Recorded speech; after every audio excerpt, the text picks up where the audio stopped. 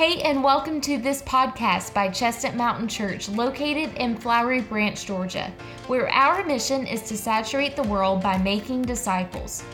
We invite you to check out our website at chestnutmountain.org and follow us on social on Facebook, Instagram, and Twitter at chestnutmtn_ to learn more about who we are.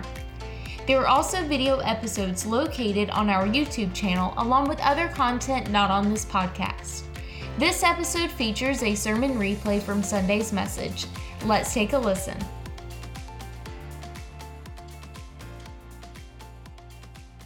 This morning I want to first thank you for last week. And what I mean by that is thank you for allowing us to pivot. Because as we began, we were supposed to go John chapter 14, verses 1 through 6. And you're well aware now we made it through verse 1. But I believe it's the only way that God would have had us to go last week. And I always want to celebrate when we do exactly what God has instructed us as a church to do. As we watched last week, we got to watch people respond with surrender. We got to watch people in both hours respond in brokenness and obedience. We had a young man step into a new life, trusting and following Jesus at the end of our 1045 last week. In church, we're never gonna get tired of celebrating as our family grows. And so I am so thankful that God moved. I'm thankful that you were willing not to just say, hey, you know what, this isn't what he said. We're just gonna check out now. He done got off script. Are you not used to that by now? We're probably just gonna stay off script. But as we see people moving, as we see people broken, as we see people responding to what God was doing in their life last week, it all results because people are in a place where we're willing to face the troubles and trials that we walk through. We're willing to acknowledge them. We're willing to talk about them. Because when we face troubles and trials, the easiest thing for us to do is to get that mentality of out of sight, out of mind. We'll just pretend it's not there. It'll eventually go away. Instead of talking about this trouble, instead of talking about this trial. I've shared part of this story before, but I'm gonna share it again. And I don't ever want my wife to have the microphone because it could really go south. But an example of out of sight, out of mind, when she was 10 years old, I believe it was, at her grandmother's house for Christmas, she was very angry at her grandmother because her grandmother stole her job in lighting all of the candles in the house that day. So because she was bitter at her grandmother, she found a couple of candles that had not yet been lit. And so she immediately took the lighter. She found the unlit candle and to quickly discover there was a reason that it was not lit. There was a paper mache angel that was directly over the top of it. And so as she lit the candle, the flame immediately went to the paper mache angel who passed on the glory of God, I guess, to the curtains. And then the curtains began to engulf in flames, and the flames went up the wall and began to billow and spin and do all of that stuff. And because she's so responsible, you know what she did? Out of sight, out of mind. I'm going to the other room. That's no lie. I didn't make that up. I didn't add to it. That's the reality of what she did. But praise be unto God, she finally got in there and said, you know what? We can't ignore that. I probably need to tell somebody. And so, a fire truck later, they extinguished the fire and later had to rebuild the entire front of the house. But can you imagine? Had she continued on ignoring it? She had to go back and face it. She had to go back and face the reality of the trouble that even in her case she had caused. But had she let it continue without acknowledging it, without talking about it, it could have been so much worse. It could have been catastrophic to lives, to the home. But thankfulness for the reality that I still have my wife and that she didn't die because of paper mache angel. So I'm thankful and grateful for you paying attention, Chelsea. But that is often, I hope you realize, the culture that we want to cultivate here. We don't want this to be a place where you put on that mask and come in from outside and pretend everything's fine. We want this place to be a place of openness where we can face troubles and trials together, where we can talk about things. I sat with a group of men this weekend and watched men in tears pour out their troubles to one another. That's what the family of God looks like. We've got to face these things. We've got to quit sweeping them under the rug and pretend they don't exist. And what we got to see over the last couple of weeks is we see God be God when we will acknowledge our troubles. The Bible talks about that Jesus is the God of all comfort. Well, what happens is when we acknowledge things, when we get them out there, it allows God to be who he is. That God of comfort. 2 Corinthians chapter 1, Paul talks about this God of comfort. This is one of my favorite passages of scripture to read, and this is not even where we're gonna be. This is just something I wanted to share, but 2 Corinthians chapter 1, verses 3 and 4, Paul writes this. He says, "Blessed be the God and Father of our Lord Jesus Christ, the Father of mercies and the God of all comfort, who comforts us in our afflictions." You see, church, as a follower of Christ, when we begin to acknowledge our afflictions is when God begins to comfort. He's gonna comfort through his word. He's gonna comfort through his people. He's gonna comfort through the intimacy time that you have with him. And that's exactly what Jesus is exemplifying and where we've been looking the last couple of weeks in John chapter 14. So you can go ahead and flip to John chapter 14. And what we're gonna continue watching is Jesus living out this element of being the comforter to the disciples whose hearts are troubled. Remember, they've just took a lot of blows as they've sat down and listened to Jesus, and what he's told them is on the brink, what they're about to face, the hard times that they're about to walk through. And so we've seen Jesus doing exactly what John talks about, loving them to the end.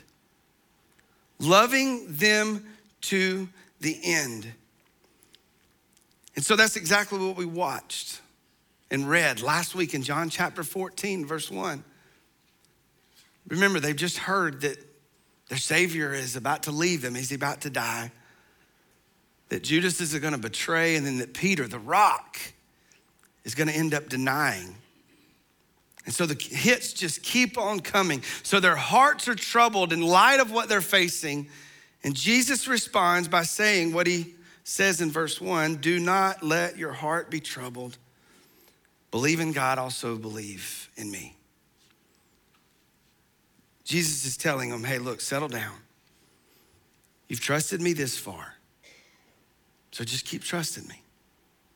Keep believing me, keep trusting me. And so we see that he continues talking about being the God of comfort. Remember, we see that this is the most selfless act. He's about to die. He's about to be scourged. He's about to be murdered. And he's more concerned about their troubles and how they feel than what he himself is about to face. That's the definition of love. Self-disinterest that we talked about 2 weeks ago. But what's interesting is Jesus is specifically talking about right now in this current moment, don't let your heart be troubled. Trust me right now. But then what he begins to do is paint the picture of what's coming.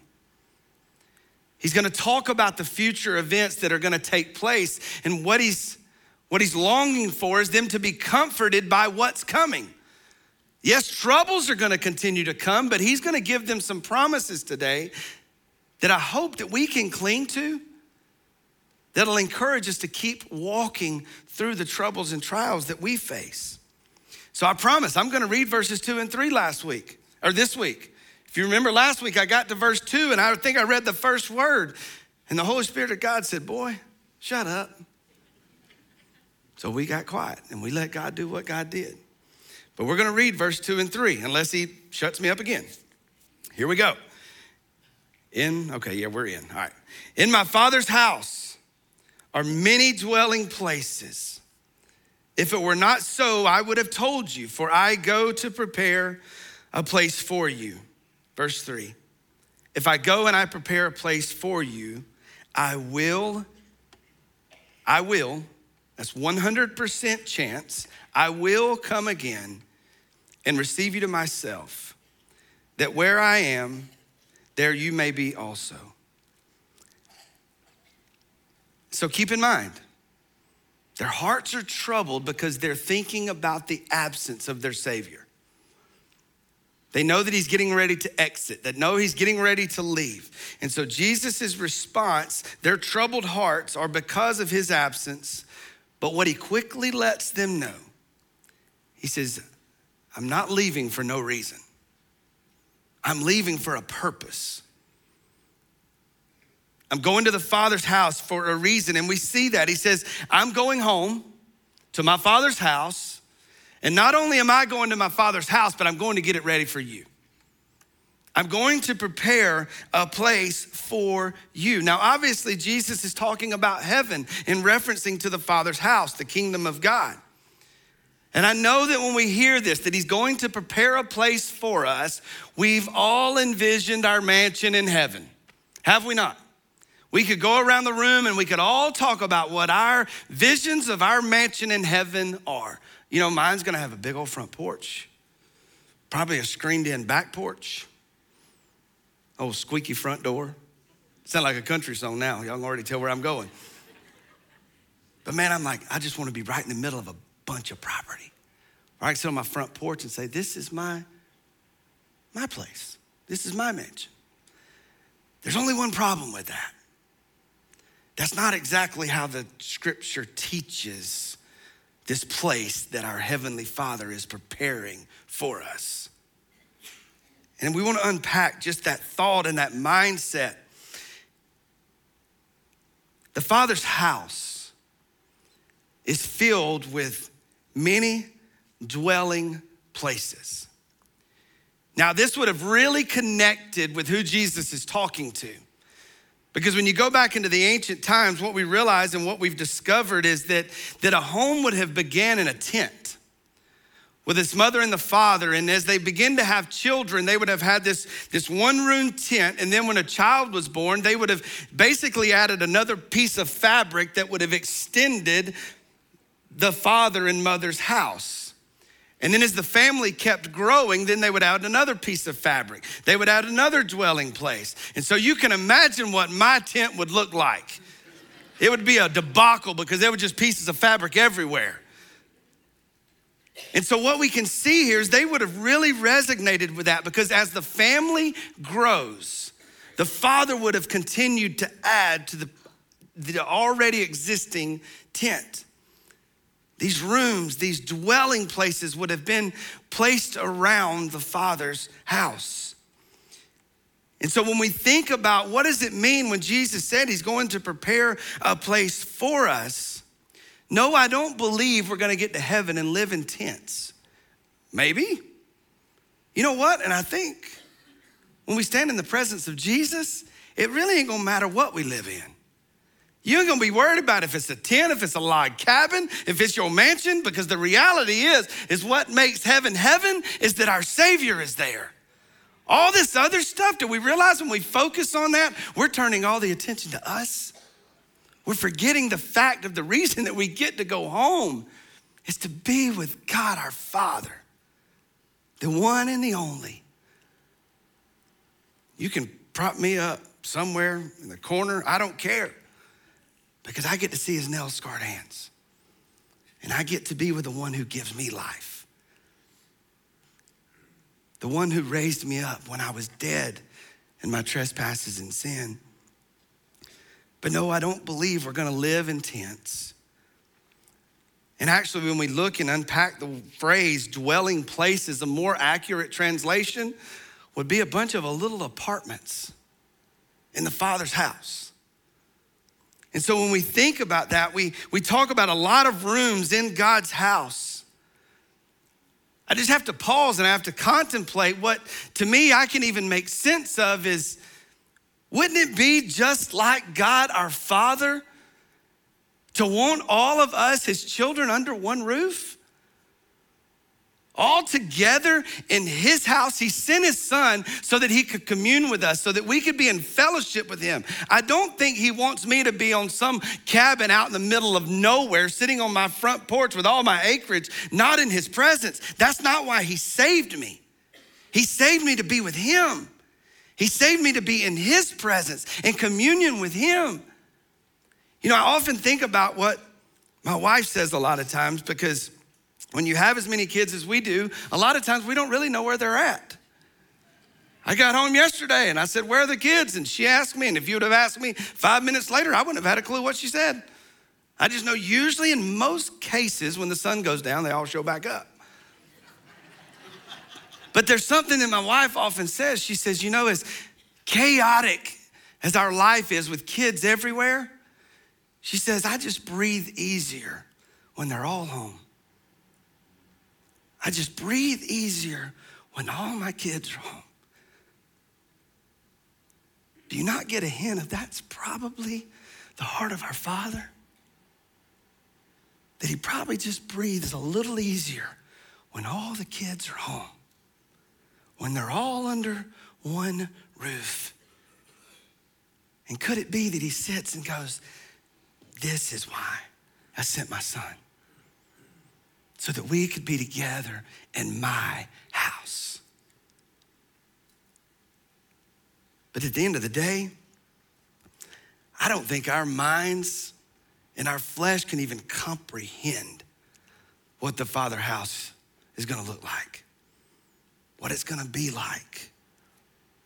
And we could go on and we could continue talking about it, but I want us to keep moving forward so that we can see these promises.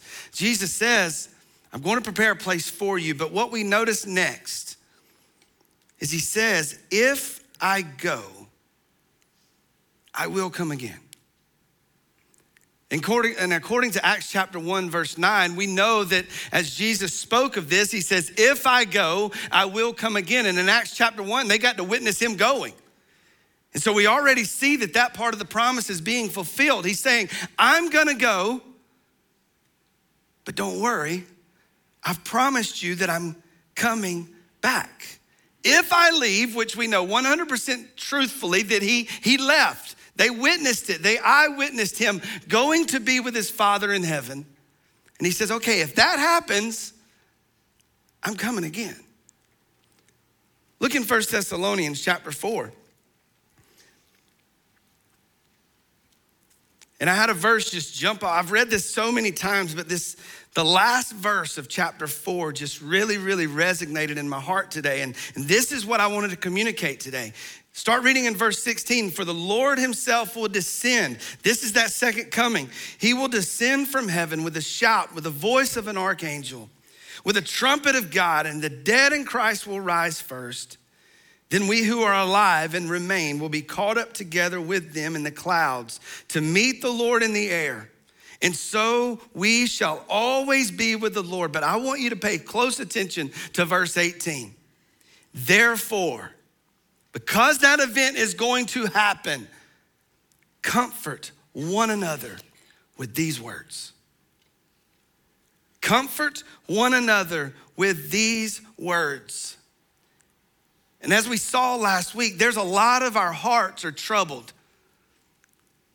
A lot of our hearts are distraught. We're maybe in a season of confusion. We don't really know what tomorrow's gonna hold. We don't know what next week's gonna hold. And because of all that, we're carrying the weight of all of these troubles that we're walking through. Well, according to what we've just read that Paul has written, the way that we comfort each other is this. Hey, he's coming back.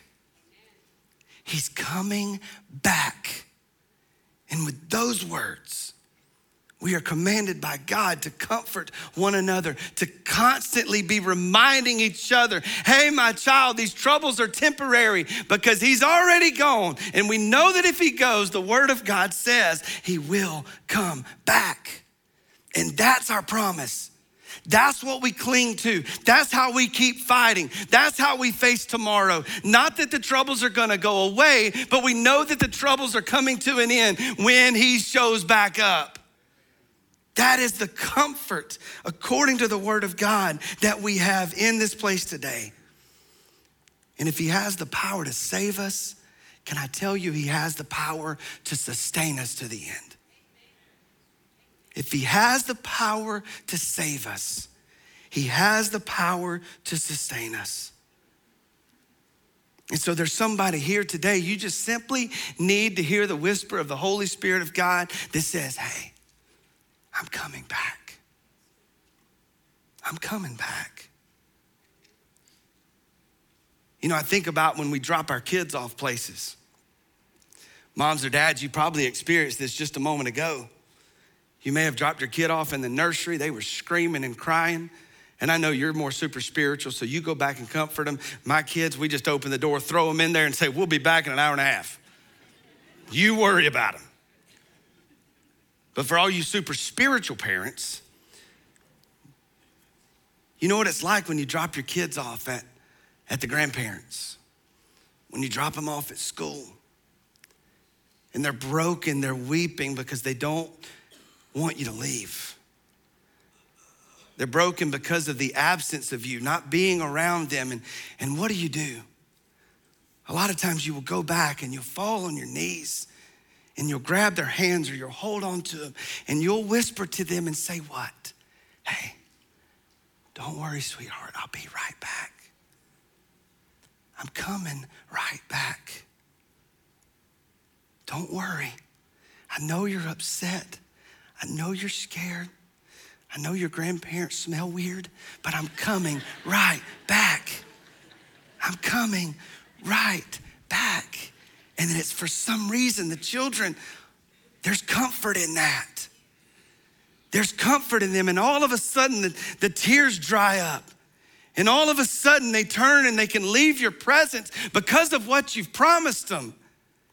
They're able to turn around and face their fears. They're able to turn around and face their doubts. They're able to turn around and face their insecurities because of the promise that you've just made. How much more confident should we be that the Father who will never fail has whispered and told us, I'll be right back. I'll be right back.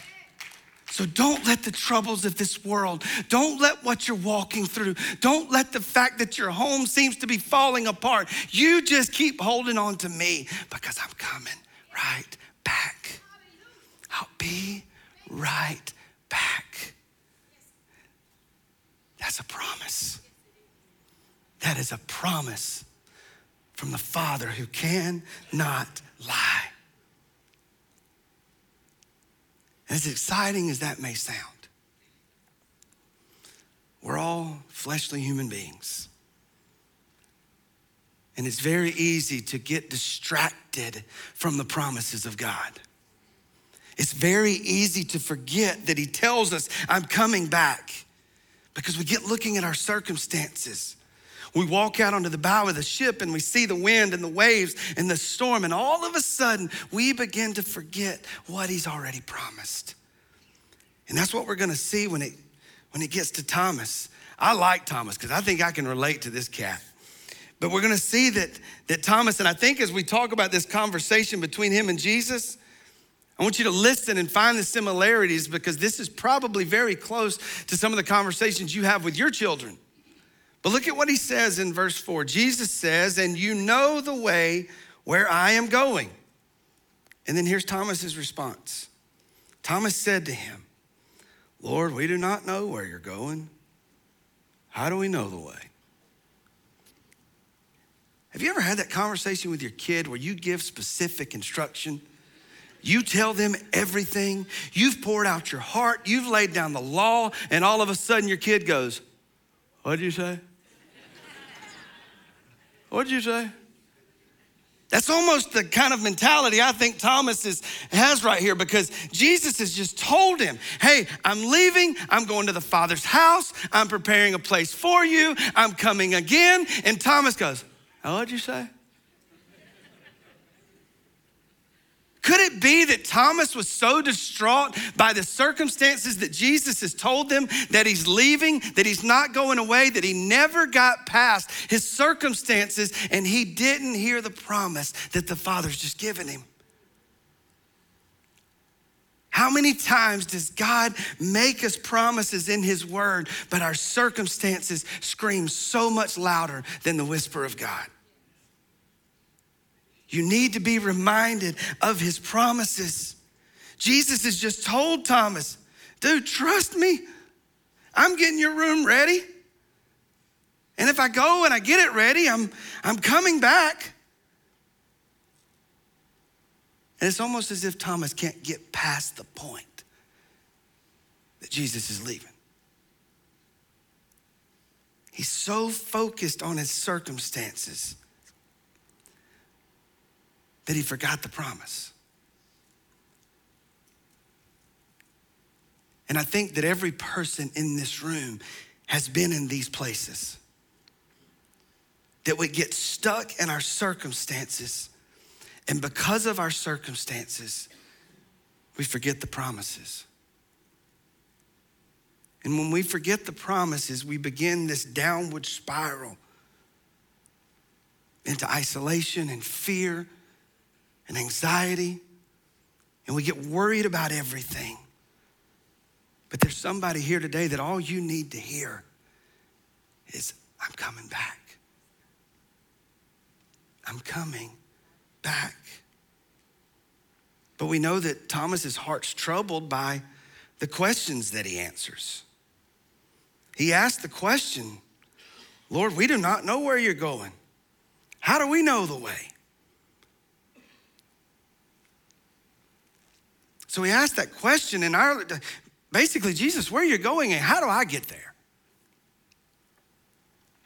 And so it's almost as if in his panic of his circumstances, he reverts back to the old ways.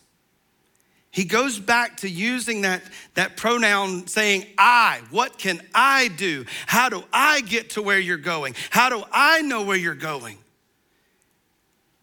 Because remember, up to this point, to the coming of the Messiah, the Jews have exhausted themselves trying to follow rules, trying to follow laws, trying to earn God's love, trying to cross all the T's and dot all the I's. They've been exhausting themselves to try to be good enough so that they can have and be reconciled to the Father. But what they have found in their flesh is, this is an impossibility. And so the harder they try, the more confused they become. Because if you remember, if we go all the way back to Moses, Moses was given the 10 commandments and communicated, hey, if we can follow these 10 commandments, you can be in fellowship with God. And they quickly realized in their flesh that that's an impossibility. And then over time, they got their hands on these 10 commandments, and it evolved into over 600 rules and 600 laws. And so can you imagine the frustrations that continued to build? We can't even follow 10 rules, much less 600 rules. So how are we gonna do this? But listen to what Jesus does. He's quickly saying, hey, Thomas, if you will be quiet and listen long enough, I know you're confused, I know you're frustrated, but I came to settle all of that. I came to fix all of the confusion. I came to fix all of the exhaustion, all of the frustration. Then he gives them the answer that we all need to be reminded of today in verse 6. Jesus tells Thomas, I am the way and the truth and the life. No one comes to the Father but through me.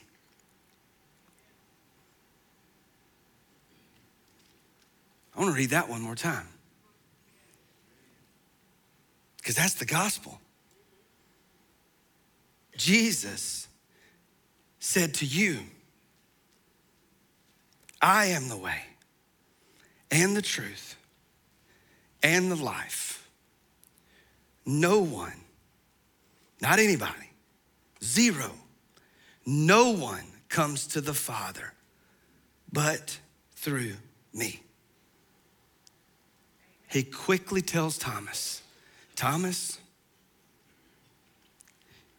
you can't get where I'm going on your own. Thomas, you can't do it. Thomas, you can't be good enough. But what you have to do is, Thomas, you've got to trust me to take you there. You got to believe in me. You got to follow me. You've got to surrender to me. You've got to die to yourself and give yourself to me. And if you will do that, Thomas, I'm going to take care of the rest. I'll get you there. I'll take you there. And he explains this even more in John chapter 10. If you flip back there, I want you to see this because I think this brings a lot of clarity to what Jesus has already spoken, and he reemphasizes it in verse 6. But look at what he says in John chapter 10, verses 7 through 10. So Jesus said to them again, truly I say to you, I am the door of the sheep. And all who come before me are thieves and robbers, but the sheep did not hear them. Jesus says, I am the door. If anyone enters through me, he will be saved and will go in and out and find pasture. Verse 10, the thief comes only to kill, steal, and destroy. I came that they may have life and have it more abundantly. Don't you love when the scripture explains the scripture? That's what Jesus is doing, is giving a detailed description of what he's meaning in John chapter 4, verse 6. He says, I am the only door. I am the only way. And he warns us of what verse 8 says. He says, look, there's gonna be others that come that are gonna tell you that there's more doors, that there's more options, that there's more ways to get to where I'm going. But you better be careful because they're thieves and they're robbers. They're liars. And what they wanna steal is your soul. What they wanna steal is who God has created you to be. But Jesus is quickly reminding them, I'm the only one that can take you where I'm going. That's it. You know, I love hearing Peter talk about it, the very one that denied Jesus 3 times. In Acts chapter 4, we read, he says, no other name under heaven that has been given among men by which we must be saved. No other name. There's theologies out there that will teach you differently. That'll say if you be good enough, if you kick this habit or you kick that habit. Shoot, there's some out there that even say if you'll just show up at church, if you'll just repeat this prayer, this is the magic spell, and if you'll just say it, then you get to go to heaven. Can I tell you that the words you say have no power to inherit the kingdom of God? It's all about where you place the trust in your heart. Are you trusting in the finished work of what Jesus? Because praise be unto God, the Holy Spirit of God is interceding on your behalf. So when we even don't know what to say, God knows the condition of our heart.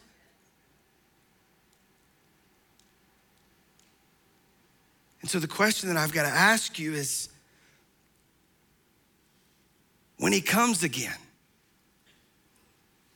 will you be ready? Will you be ready when he comes again? Does this promise mean something to you? Because if you're here this morning and the thought of him coming again scares you to death, I want to say, be careful. Because the thought of him coming again, listen to me, Christians, the thought of him coming again is our hope.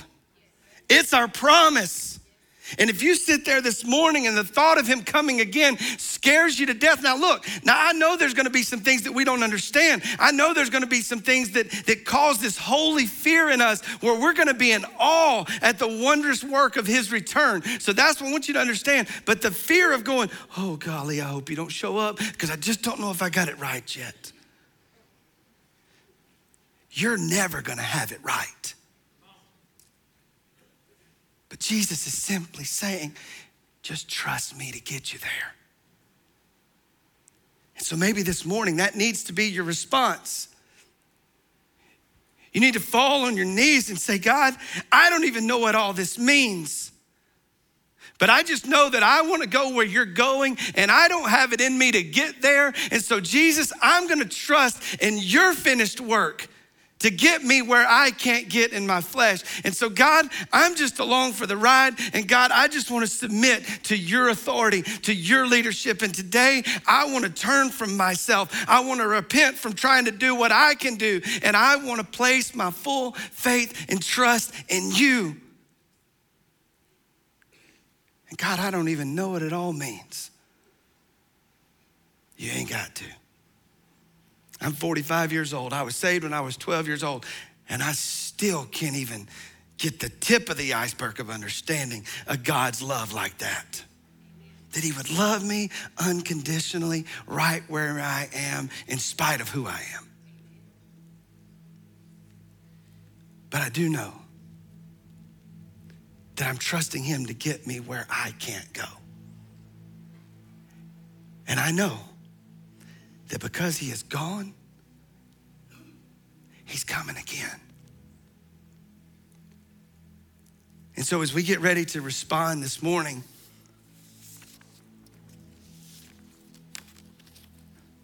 if the thought of his return doesn't bring hope, my encouragement today is that you settle that before you leave. The thought of his return is our hope. It's our security. It's our life. And we need to walk in that confidence. We need to walk in that boldness. But maybe today you relate to Thomas. You're troubled. You're burdened, you're weighted down, and you're so focused on your circumstances that you have forgotten the promises. You know, when we forget these promises, it paralyzes us from doing what God has called us to do. Because we think our hope is found in our circumstances, in our situations. And so this morning, if you're sitting here and your heart is troubled, and you just don't know if you can face tomorrow, first and foremost, hear what the Son of God says. Let not your heart be troubled. And as we said last week, how dare we trust him with our eternity, but don't trust him with tomorrow? You've trusted him for your eternal salvation. But in our flesh, it's so hard to trust him in the troubles that we're walking through now. But can I tell you that's okay? Because we've all been there. We've all gotten the t-shirt. We've all been in that same place. But this morning, I encourage you in your troubles, in your trials, maybe you just need to say, thank you, God, for reminding me of your promise today. I know you're not here. And because you're physically not here, according to the word of God, you're coming again. So maybe you need to be like that child that's being dropped off in the nursery. You're distraught. You're frustrated with the circumstances. Maybe today you need to envision the Heavenly Father grabbing you with his nail-scarred hands and holding you by the hand and whispering to you as his child saying, don't worry, I'll be right back. I'll be right back. God, I thank you for these promises today. God, we could spend months just looking at these few verses. And God, I know that as we gaze out around us, we live in a world full of troubles, full of trials, full of sickness and disease, full of death. But God, I thank you that you tell us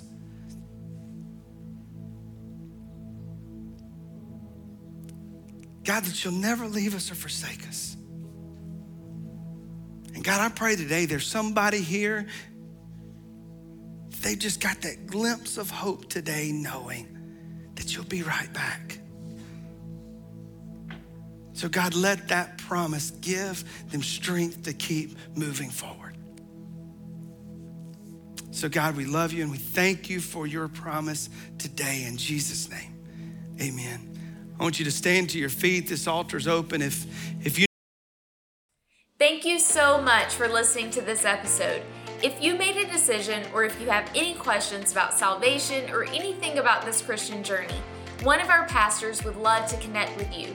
So to connect and find out what your next steps are, go to our website at chestnutmountain.org/nextsteps, and there will be a form for you to fill out so one of our pastors can connect with you. We also want you to do 3 things right now. Number 1, leave a review on this podcast. Tell us what you think, and also a review allows us to reach even more people. Number 2, subscribe to this podcast if you haven't already so you don't miss an episode during the week.